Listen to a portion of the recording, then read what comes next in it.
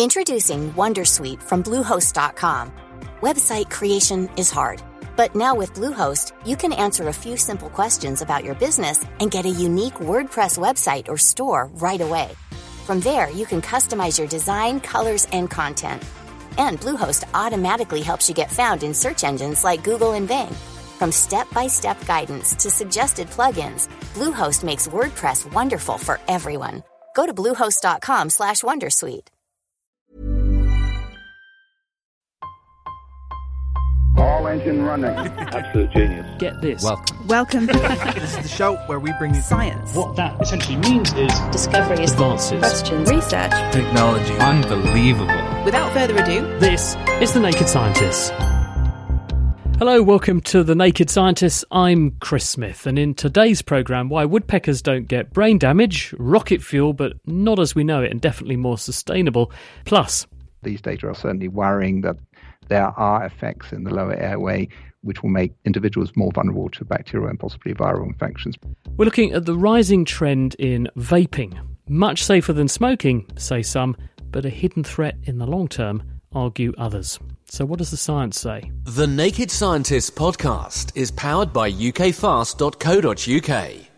Across the globe, over 12 billion doses of coronavirus vaccine have now been administered, and while potential side effects of a sore arm, fever and fatigue were widely publicised, one impact not originally on the list began to crop up repeatedly.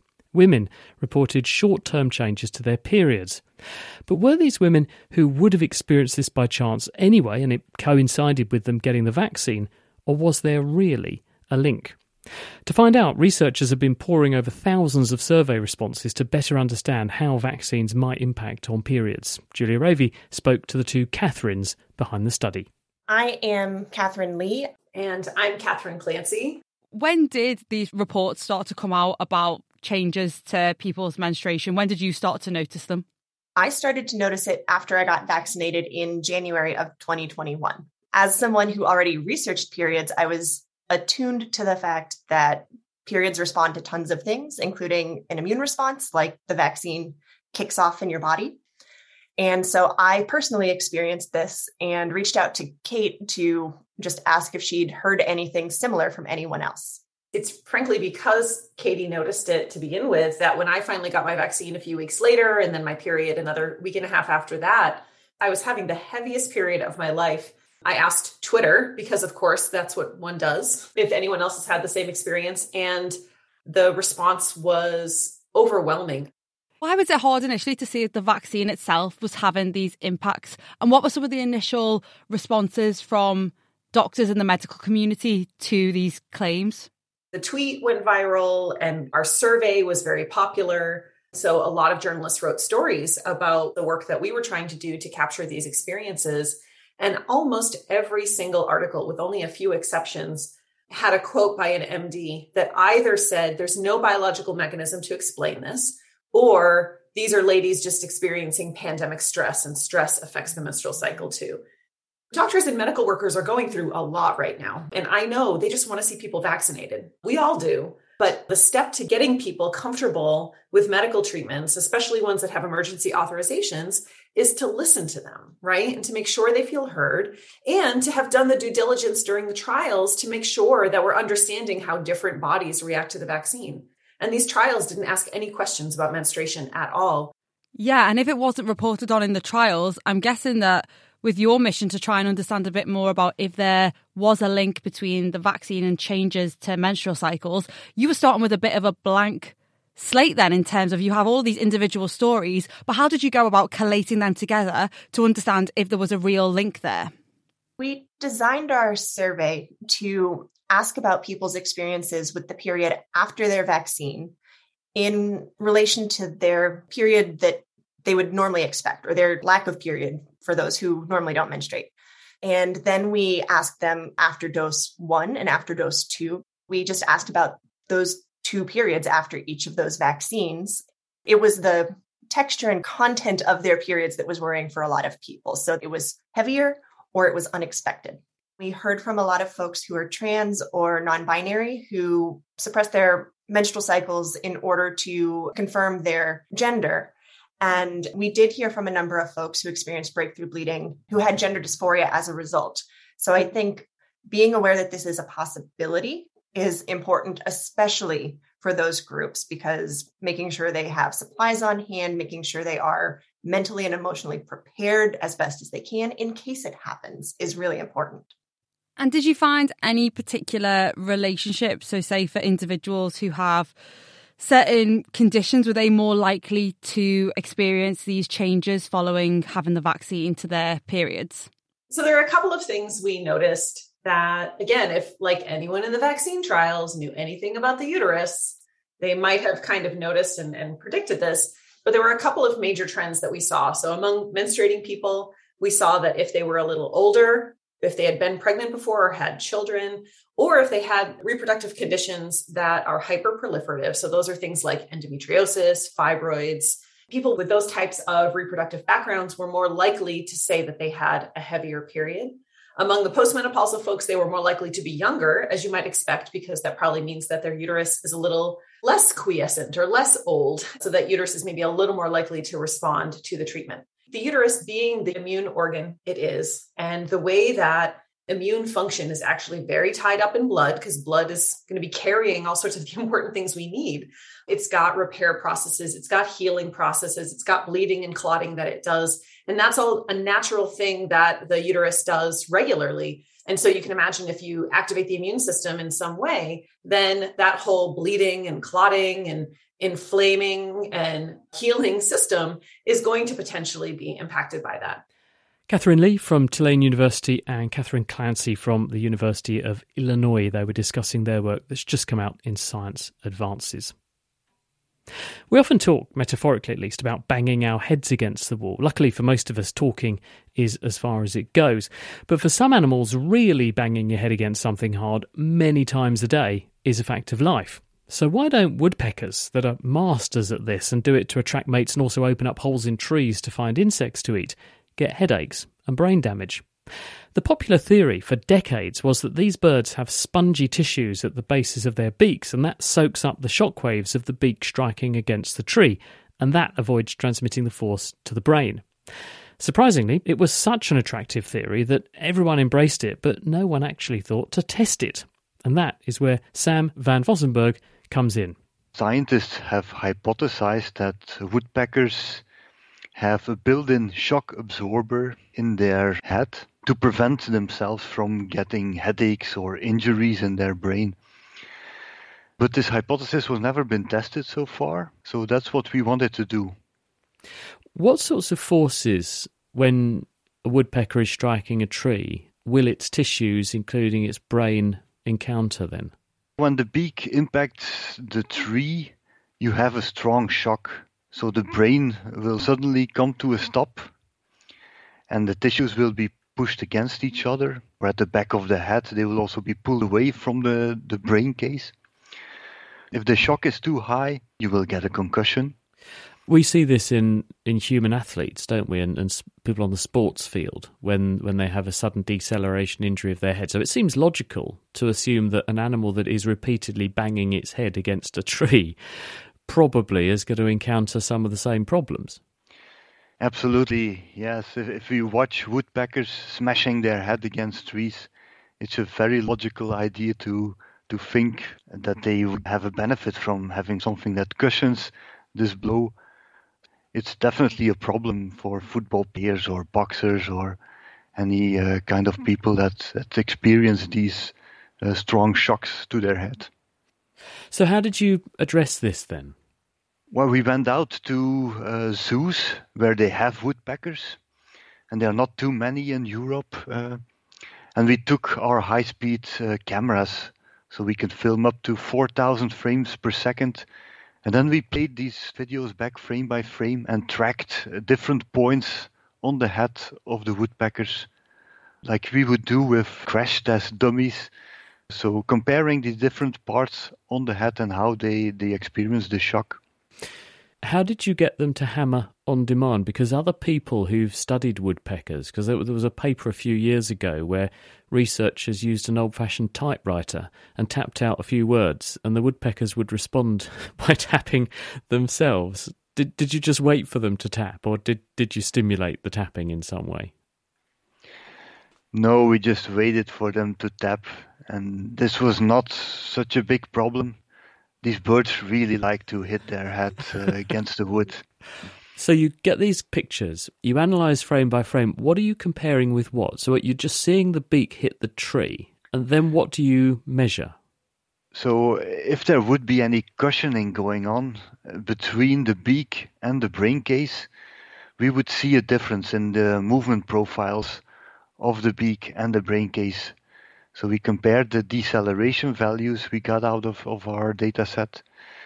And well, the result was that there was no difference between the beak and the brain case. So there was no evidence that there's any shock absorption going on. So it's clear that these woodpeckers are not going for this option to absorb the shock.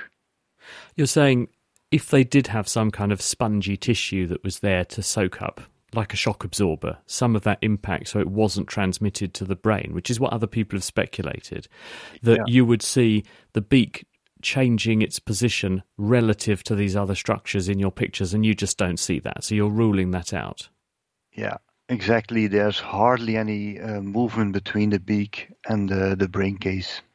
What do we infer is happening to the brain then under those circumstances? Well, the brain certainly experiences shock at this moment, but we calculated that it is not strong enough for birds to get a concussion, because birds are just a lot smaller than humans and they just can't withstand higher shocks. It's a law in biomechanics that smaller animals can withstand higher shocks. The birds still have some safety margin before they would get any damage to their brain. Has anyone gone inside the head of animals like woodpeckers after they've been pecking to see if there are evidences of brain changes and whether this is just an unfortunate cost of this behavioural aspect? Has anyone done that? There has been one study. They found some proteins that are involved in damage repair. They call these the tau proteins. And we also see them in humans after they get concussions and things like that. So there's some evidence that there's damage going on. It is an issue for these woodpeckers to try to minimize their damage. Sam van Vossenberg, he's at the University of Antwerp, and that study is just out in Current Biology.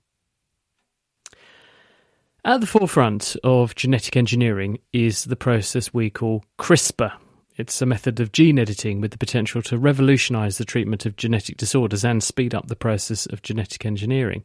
It was on this basis that it won the 2020 Nobel Prize in Chemistry. But, as he explains to Will Tingle, University of Tel Aviv gene therapist Adi Barsel has found that using the system can sometimes destabilise chromosomes and introduce new genetic problems. So CRISPR originally is a natural system. It's been here for billions of years. It serves bacteria in order to protect themselves against the viruses that attack them. However, only recently, some 10 years ago, two brilliant researchers have found a way to use CRISPR also as a technology. And as such, it has become very popular in many fields of science and medicine. CRISPR allows us to manipulate the genome in a site-specific way. It allows us to cleave the genome where we want to. And following that cleavage, sometimes we can disrupt genes, so make sure that we don't want to be active will stop being active. In other cases, when genes are mutated and we would like to repair them, we can cleave next to the problem and have the cellular repair systems correct the mutation into the desired sequence.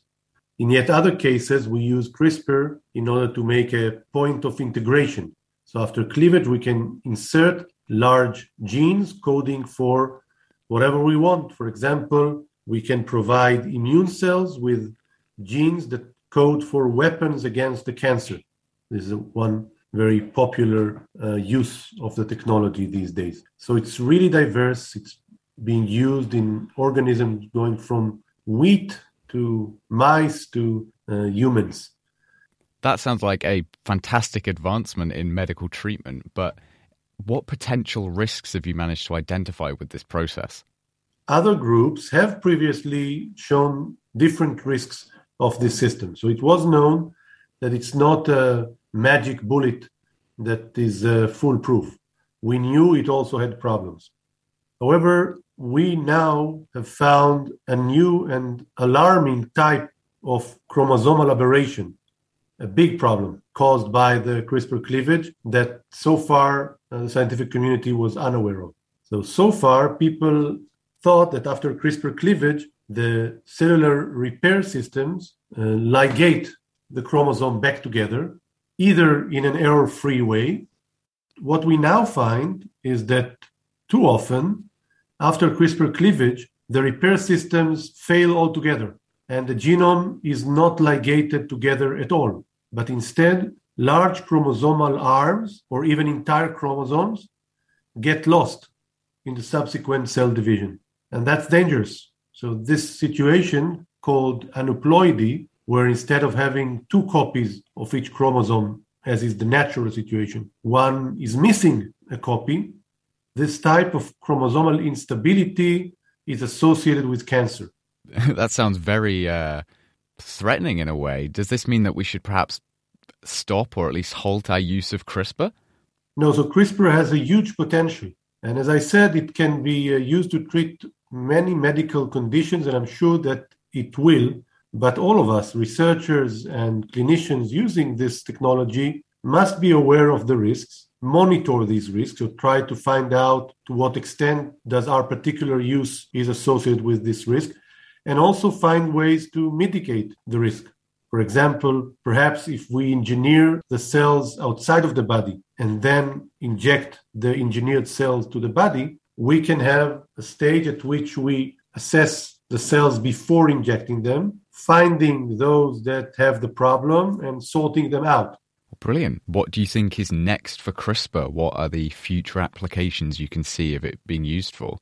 It's both present and future. Perhaps for the audience it would sound futuristic, but in fact it's going on now in clinical trials to treat many different types of cancer and genetic diseases by disrupting genes that are harming, by inserting genes that are missing. For example, a child may be born missing a particular gene function, which can cause a very severe disease and early death if not treated.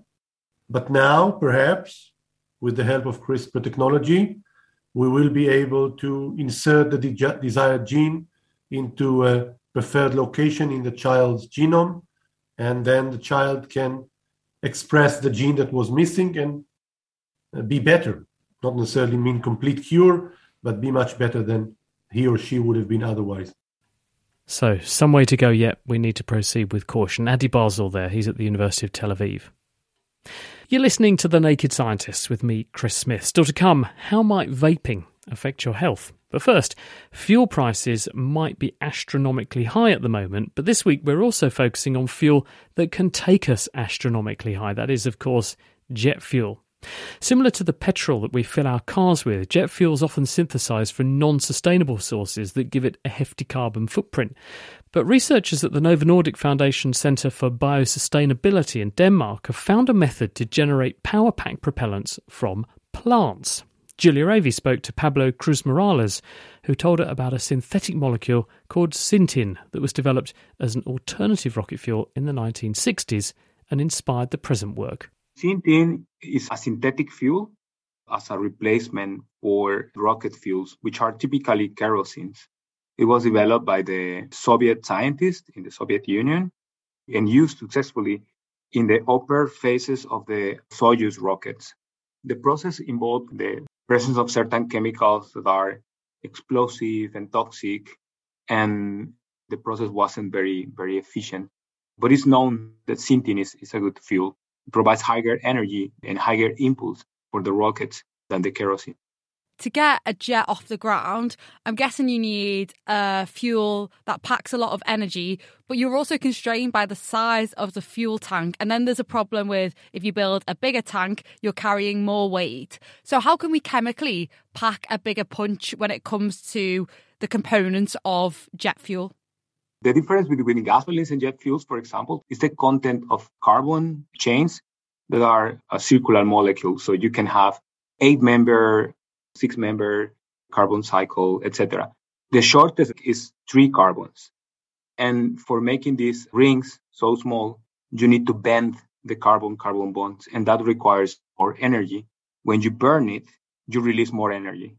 In terms of the volume of fuel, if the components in it are bent into these circular carbon structures, you're essentially getting a similar volume of, say, like other fuel like petrol, where you don't have these things in, but because they have these bent structures in them, they, when burned, release a lot more energy. Yes, that's the idea. In simple words, is energy density. Higher energy density, it means that you can have more energy stored in a smaller volume of the fuel. The process of making syntin, which was one of these types of molecules, sounded like it was quite nasty. So is there a way that we can make these higher energy structure molecules in a more sustainable way? Yes, the idea is to use biology. There are some organisms in the planet that are able to make extraordinary chemistry. So we're looking for potential molecules that look similar to syntin, and that we can take the genes that direct the synthesis of these molecules, putting them into a bacteria that we can put in a flask, and then we will produce this. Instead of nasty chemicals, we just add sugars, and then we will produce these molecules. So you just feed the bacteria sugar, and because they have the right enzymes in them, is that right? The right enzymes in them, they then produce these really quite complex structured molecules, which are good for this type of fuel. Yes, that is correct. And you said in your process that you fed these bacteria sugar, but could we use, say, waste products as the substrate for the bacteria in making this fuel, and that would then make the process even better for the planet? Yes. At this point in the research, we are feeding sugars because this is a proof of concept level. But if we were to make a sustainable fuel at large scale, the ideal scenario would be to feed substrates that are derived, for example, from lignocellulosic biomass, from agricultural waste, or maybe plastics that have been break down using some chemical process, for example, that you can convert into something that the bacteria can eat and then make into these biofuels. Any biofuel that is made with lignocellulosic biomass or plastic waste, this benefit of being sustainable because it's not taking carbon from petroleum, which is a non-renewable resource. So instead of that, we're taking carbon. For example, if we take cellulosic biomass, the carbon is trapped by the plants, and then we convert it into these products. Then if we burn the products, they will go back to the plant, and the plant. So it's circular. Is this process scalable? It is possible, and the team in California is working on it, but it is an important challenge. I will add to that, now that we know that we can make the chemistry, it makes sense to put an effort to increase the titer yield, because before we didn't know that it was even possible. So bio-waste sending us spacewards. Pablo Cruz Morales there on his work that's just come out in the journal Joule. Now, talking of waste, every year about 31 million tonnes of tyres reach the ends of their lives. But hitherto, because tyres are a complex mix of materials, doing much with them other than dumping them, burning them, or occasionally incorporating them into the material that makes new road surfaces has been extremely difficult. Now, though, the Norwegian company Wastefront have an alternative solution. They've got a way to roast the raw materials out of old tyres so it can be reused. This spares the environmental cost of sending them to landfill or the pollution associated with burning them. They've just had plans for a new plant approved in Sunderland that will be able to turn 20% of the UK's worn-out tyres into plastics or biofuels, as Harry Lewis heard from Wastefront CEO Vianney Vales. If you look at what's in a tyre, there are three main components. You have the rubber, then you have carbon black, which is a carbon powder, and then you have steel to maintain the structure of the tire. You have very nice components. If you could manage to recover them, that would be much better than burning them. So what we do is we use a system that's called the pyrolysis, which is about heating the tire that we have first shredded into smaller pieces. So the rubber decomposes into first a gas that is later condensed and produced a liquid. Okay, this liquid can be sold as a biofuel or can be retransformed back into plastics, for example. The other part that is not decomposed is the carbon black. The carbon black is not changed by this pyrolysis. So this carbon black can be reutilized 100% into tires. The steel that is separated during the shredding part mainly can be recycled into steel. So the three components that the tires has are either upgraded into biofuels or biopetrochemical components, or fully recycled as steel or as carbon black into tires. And those dangerous chemicals, they're not being released? No, because they're not burned, they're not emitted. You heat it in the absence of oxygen. In the absence of oxygen, you do not produce CO2. You simply decompose the tire. It sounds like a no-brainer, Vianney, but I'm assuming that there are high costs associated with this process. What's the drawback? It's high cost, but mainly, it's a complex association of different technologies, all of them being commercial, but you need to integrate them in a clever manner. The construction companies that you are hiring need to understand this kind of new projects. So it's a lot of putting everyone together. And those building contractors that you've spoken about, they're going to get some work soon, aren't they? Because you're opening something in Sunderland. What is important from our viewpoint is to not only have a green solution, but also have a solution at scale that can move the needle and really solve the end-of-life tire problem. As an example, our plant in Sunderland, in the northeast of the UK, which will be our first commercial plant, is able to solve 20% of the end-of-life tire problem in the UK on its own. So I think that's also a very important dimension of our projects. Some good news there. Vianney Vales, he was speaking to Harry Lewis. He's from Wastefront. Much has changed for business owners, managers and staff recently. But with over 30 years' experience in telecommunications, award-winning independent company Spitfire have the expertise to make sure you stay ahead and can keep on innovating. Whether it's connectivity, MPLS networks, firewalls or phone systems, Spitfire can help. To find out more, go to spitfire.co.uk. That's spitfire.co.uk. Spitfire, telecoms and IP engineering solutions for business since 1988. Music in the programme is sponsored by Epidemic Sound, perfect music for audio and video productions. It's The Naked Scientists. I'm Chris Smith, and this week we're going to talk about this. Over to James Titko to kick things off. So, Chris has tasked me with finding some views given the vaping boom we've seen in recent years. I've brought a microphone to a pub to discuss the impact of vaping on some people's smoking habits. Right, Will, you got a vape in your hand there. Before you started vaping, did you smoke cigarettes regularly? Not regularly, but I would classify myself as a social smoker in that, especially on a night out, after having a few drinks, I would definitely say having a few cigarettes was quite nice.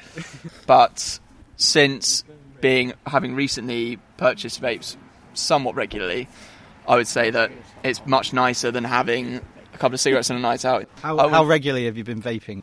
Past 2 months, a fair bit. Since then, I've maybe purchased 4 or 5. Right. So that would be the numbers on it. For me, time is maybe something that I might enjoy through the summer, and then I'll wheel myself off it. Just won't buy any, and that will kind of be it, I suppose. Then I spoke to Tommy. So Tommy, you were a bit more of a smoker than Will before you started vaping. Would that be fair to say? Yeah, I think that's probably fair. And over the past 6 months, you've picked up vaping. I'd say over the past probably 2 months. Similar sort of level to Will? No, probably more. I would say, yeah. You can't really put figures on it because each vapes have a different amount in. And finally, Sam. Sam, you've smoked the odd cigarette. Yeah. Are you at all tempted to take up vaping? Not vaping, no. To summarise this less than scientific research into smoking habits, those who are partial to smoking cigarettes have found vaping to be an enticing alternative. Sam, on the other hand, who had never really smoked cigarettes, was not interested in taking it up. I'm interested in what Will had to say especially. A self-proclaimed social smoker, Vaping turned his nicotine consumption from a once-in-every-so-often kind of thing into more of a daily habit. Some of the worries surrounding the explosion in popularity in vaping over the past couple of years is that it might coax some younger people, those who aren't that interested in taking up smoking cigarettes, into picking up vapes, given the smaller but not as yet completely understood health implications. And that is what we're going to delve into now, what those health impacts might be. But first, what do the stats say about the scale of vaping, especially among younger people? Some are worried that younger people, including those who would otherwise potentially not smoke at all, are being seduced by vaping, judging it to be less risky than smoking. So are they? Well, possibly. Vaping rates in under 18s have nearly doubled in the last few years. Linda Bald is a public health specialist. She's at the University of Edinburgh, and she's been involved in a range of studies and consultations on the recent uptick in the uptake of vaping. In the UK, which has actually some of the highest levels of use in the world, we now have about 7% of adults, that's 3.6 million people, who are currently vaping, but that is still fewer than, for example, the number of smokers we have in the UK, which is still about 14% of the population, 6.9 million. And are those smoking figures overlapping with the vaping figures? So if someone says they're a smoker, are they saying they're a smoker if they're a vapor? Or have we got 6-7% vapors and 13, 14, 15% smokers? 30% of people who are vaping are also smoking. The vast majority of people who vape are actually ex-smokers. There's 2.4 million of those, so 65% of vapers are ex-smokers. And a tiny proportion, about 1%, who are vaping, have never smoked. What is the age breakdown? Who's doing what by what age? If you look at 18-year-olds, about 40% of 18-year-olds have tried vaping. So it's quite common to have tried it. But if you look at young people overall, so let me just start with the proportion who have tried vaping at all. And that has gone up over time. So it's not as big as adults, but about 15.8% of 11 to 17-year-olds have tried vaping. In terms of current vaping, as in they're doing it at the moment, it's about 7% of 11 to 17-year-olds. And that's actually gone up recently, and that's a 2022 figure from 4% in 2020. So we've seen quite a big jump in youth vaping in the last year in the UK. Do we know what's driving that? And do we know what that is translating into? Is this translating into entrenched vapors? Is it translating into smokers? Do we know? Let's start with why we think we've seen a recent rise. It's to do with changes in the market and the availability of particular products, particularly disposable vapes. I think in the UK, although also in the US, these are quite common now. Disposables accounted for 7% of the market for young people in 2020, and it's now 52% in 2022. Is it translating into long-term vapors or long-term smokers?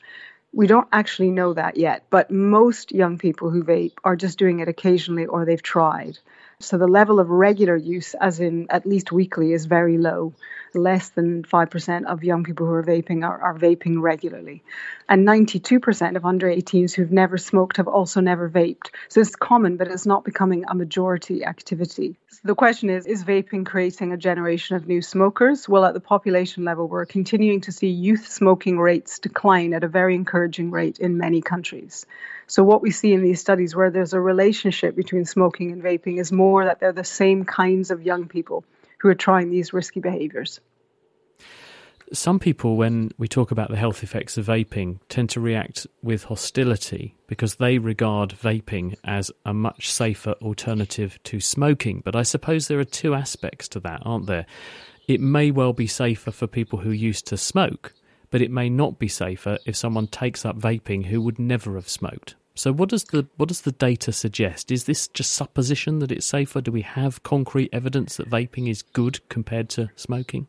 It's pretty difficult to find something as harmful to the human body as cigarettes and combustible tobacco. Really very, very difficult.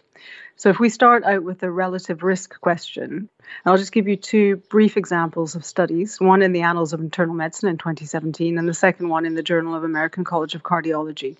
And the first study took smokers who completely switched to vaping and had done that for a while, or those who were both smoking and vaping. And they compared their nicotine exposure, which was similar. They compared their toxicant exposure and also some carcinogens. And they found that people who switched completely to vaping dramatically reduced their levels of exposure to toxicants and carcinogens. But those who were dual users, as in they were smoking and vaping, the reduction was very small. Secondly, in the cardiology study, which was looking at switching completely for a month for people who were regular smokers to vaping, they found that their vascular function in that short time period really improved. So I think relative risk, we can be relatively confident because smoking is so harmful that if people switch completely to vaping, they're going to be better off and they'll benefit their health. But we simply don't have enough evidence from human studies for several years, for example, amongst people who've never smoked and who vape. So there we rely on studies in cells and studies in animals, where some of the findings are actually quite alarming. But we just can't be confident that we should say to people it's going to be as harmful as smoking in the future, because we simply don't know that yet. Linda Bald. Now, one of the points she makes, of course, is about the availability and attractiveness of vaping products for younger people.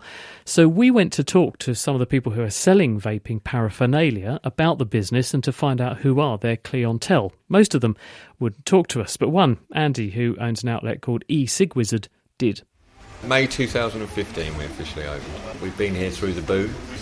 People of all ages, all walks of life, all nationalities, basically them that are smoking, that have now realised the easiest way to quit is to start vaping.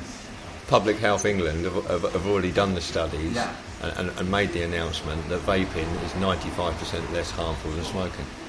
No one is saying that vaping is necessarily good for you, right? But in comparison to smoking, definitely 95% less harmful. And he's absolutely right. A 2015 review authored by Anne McNeil and Peter Hodgek for Public Health England puts the best estimate at vapes being 95% less harmful than cigarettes. And as Linda Bald has pointed out, people do benefit if they switch. But the data are all short-term at the moment, and being 95% less harmful still doesn't mean there isn't a health effect at all. Indeed, as many point out, it took decades of following up smoking doctors before Richard Doll could say definitively that smoking causes cancer, among other things.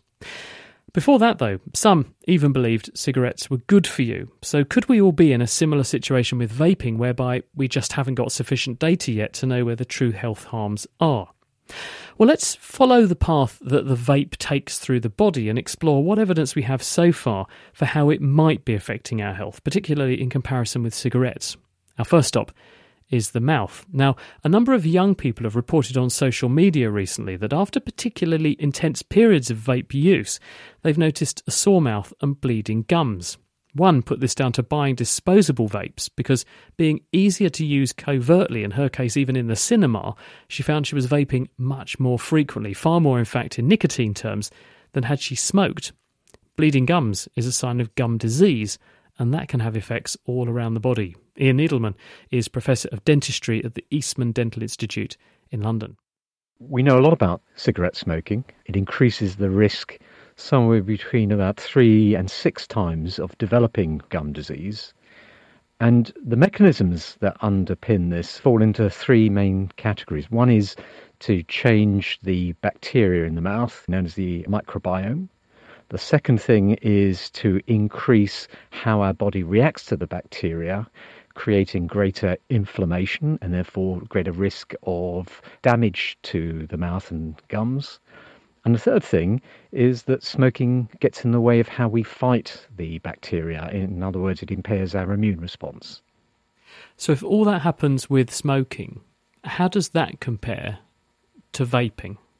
It's a great question, and we're in early days of understanding this. What we know so far is there are changes in the bacteria, in the microbiome in the mouth.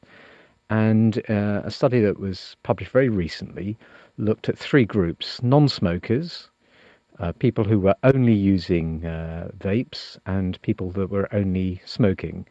And what was interesting was over a 6-month period, the characteristics of the vapors was very different from the non-smokers, but also different from the smokers. And what's important in thinking about risk is that the type of bacteria were those associated with problems such as gum disease. Do we know how these products, when you put them in your mouth, change the bacteria in that way? It's likely that vaping will change the environment like any kind of ecosystem by changes in acidity, pH, by temperature. What we also know is that it's tending to favour an increase in inflammation, which can then lead to damage to the tissues. And it seems vaping might also make the cells around the mouth more able to be colonized by bacteria, so make it easier for the bacteria to get a foothold and therefore make the first stages of causing disease. Does this occur to a lesser extent with vaping than with smoking? Because one of the arguments is that you can use vaping as a step down from smoking and nothing's as bad as smoking. So is it that you get the same sorts of changes as smoking but they're not as pronounced? Or have we got new changes that we can see that vaping may have independent risk for the health of your mouth and teeth that's not there if you smoke? The evidence so far is that vaping is still much safer compared to smoking. Is it harmful compared to not smoking? And the evidence is starting to look quite concerning that vaping will carry risks that aren't there if you're a non-smoker. One of the things that often surprises people is to learn that if you don't look after your teeth, then often you're at higher risk of a whole raft of other diseases. Things like your heart disease risk goes up if you have gum disease. And people argue this is because of inflammation being a systemic thing all around the body, even though it may start in one place. So if you're arguing that vaping is a risk factor for more inflammation in the mouth, does that mean that indirectly you could be at risk of a whole raft of other conditions, including things like heart disease, downstream of that? Yeah, I'm really glad you brought it into a discussion of the sort of connection between the mouth and the rest of the body, because for most of us, if you look around, most people's heads are and their mouths are connected to the rest of the body. So there's bound to be connection. And one of the very specific links that has been demonstrated is in the control of blood pressure, because it may be surprising to many people that one of the first steps in control of blood pressure is nitrate that we take in through things like leafy vegetables. And the way that nitrate is reduced into nitric acid, which is a very important part of the pathway of maintaining blood pressure, that is initiated in the mouth by the bacteria in the mouth. So these changes that I've talked about through smoking into the oral microbiome have also demonstrated that the types of bacteria that would favour a better control of blood pressure, they will be overtaken by species which aren't involved in that pathway. So there's a very clear example of how a change in the bacteria in the mouth can affect health. And we know that a number of conditions, particularly severe gum disease, will have impacts, as you said, on heart health. Only last week, NICE has produced a new updated guidance on the management of type 2 diabetes. And for the first time, one of the recommendations to manage type 2 diabetes is to treat gum disease, because it's been, again, well demonstrated that if you treat gum disease and the inflammation associated with gum disease, you can improve people's control of their blood sugar. So things are very much interconnected. How the health of your mouth will have an effect on the rest of your body, and the health in the rest of your body will affect your mouth too. Ian Needleman.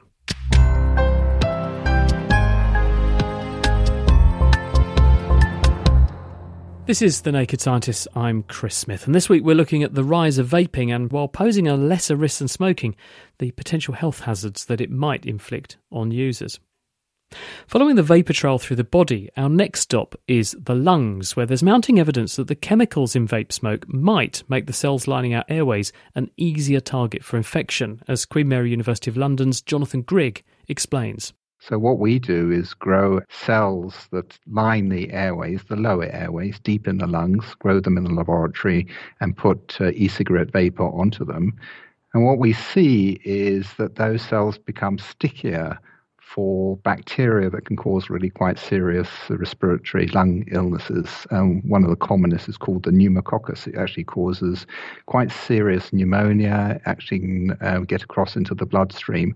And we see more bugs of these bacteria sticking to the cells when they've been exposed to e-cigarette vapor. And one reason for that is that the e-cigarette vapor causes something called oxidative stress. In other words, it stresses the cells, and the cells respond by making themselves stickier for these bugs to infect them. Do you know if that stickiness actually has consequences, though? Because being a bit stickier might not translate into a greater or lesser disease risk. I mean, does it? Well, that's, of course, the key question of whether this happens in real life. Certainly, what we call the receptor that the bugs use to stick onto is really very important in a range of animal models. If the animals have more of this receptor in their airways, then they get more severe infection.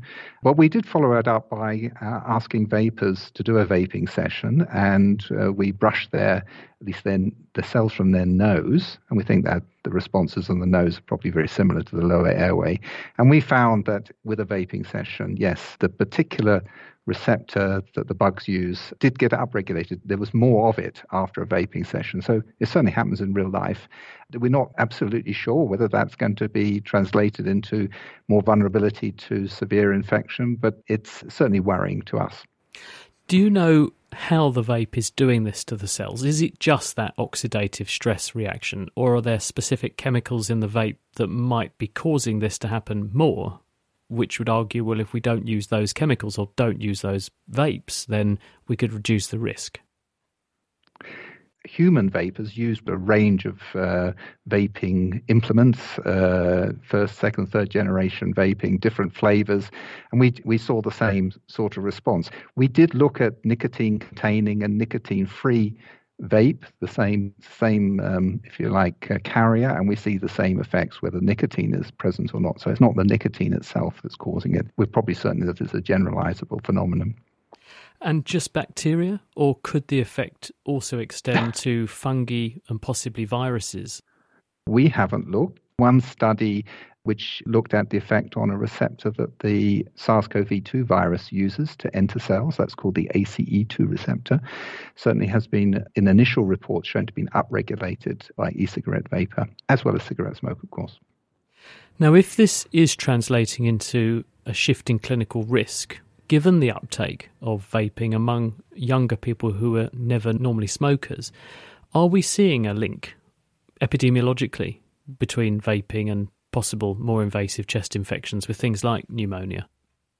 The answer is not yet, but of course pneumonia is fortunately pretty rare in healthy young adults. It's taken us a very long time to show that active smoking was associated with pneumonia, invasive disease, many, many years after the initial description of cancer.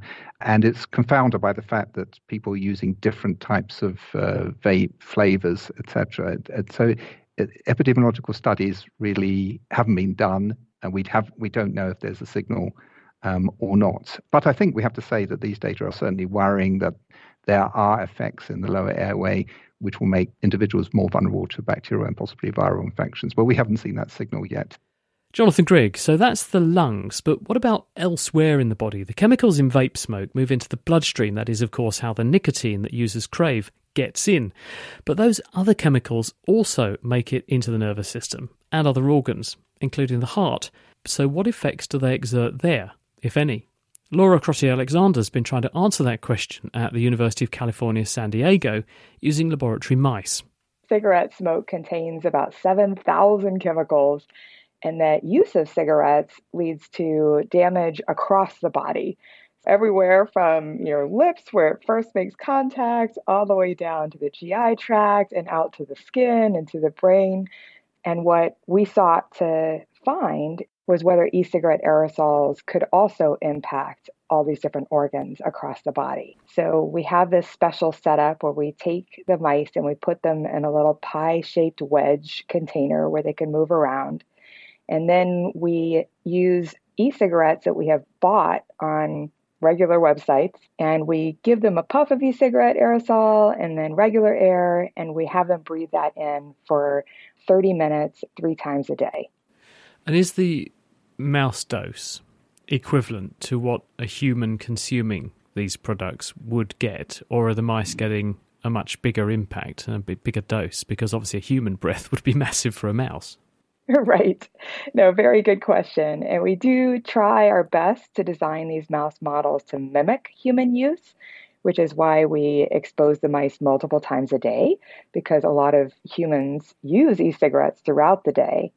And when we take one puff that's more human-sized, we actually put it into a large chamber where it diffuses, so 16 mice are breathing in that aerosol.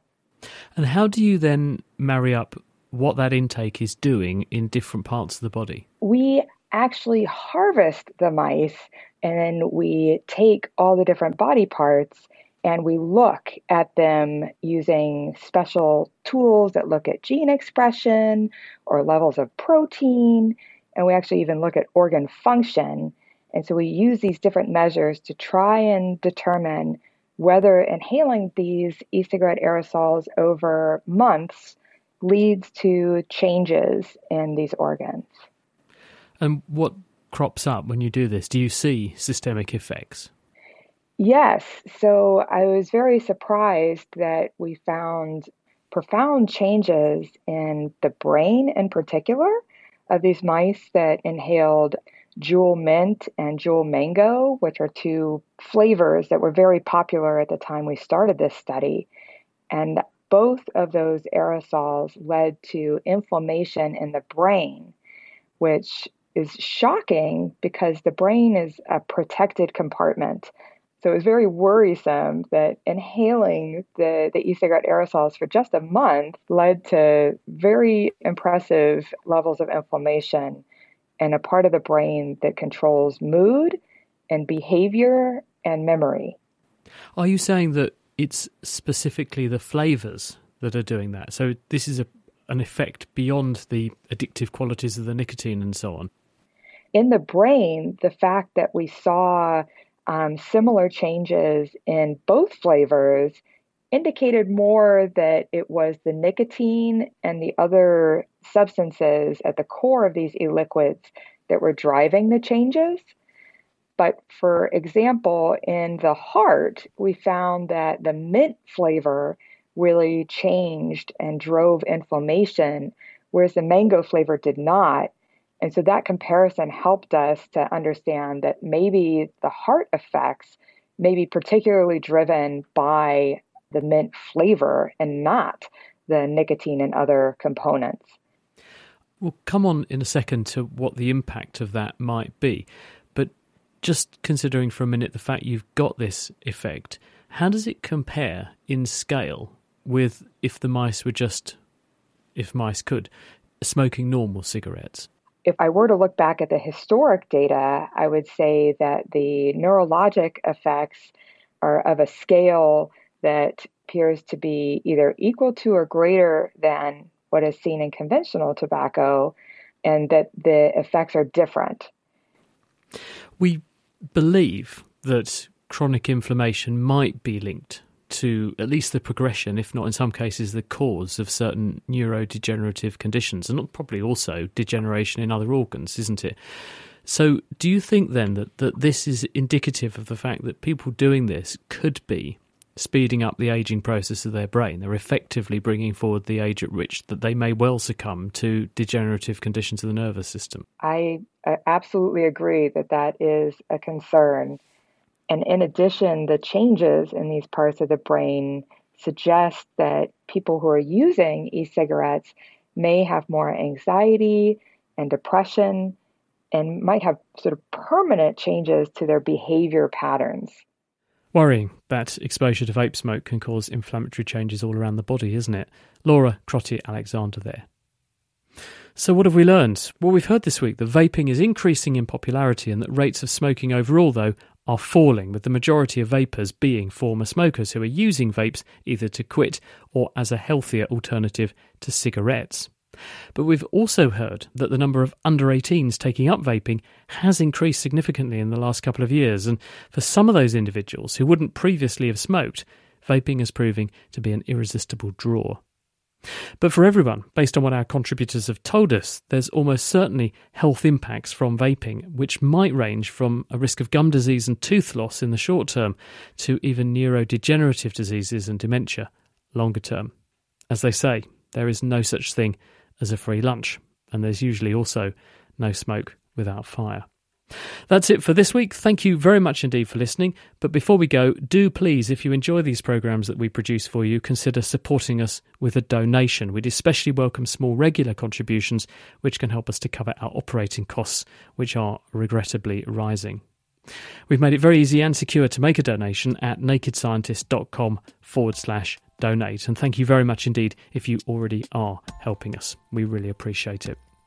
The Naked Scientist comes to you from the University of Cambridge's Institute of Continuing Education, and it's supported by Rolls-Royce. I'm Chris Smith. Thanks for listening, and until next time, goodbye.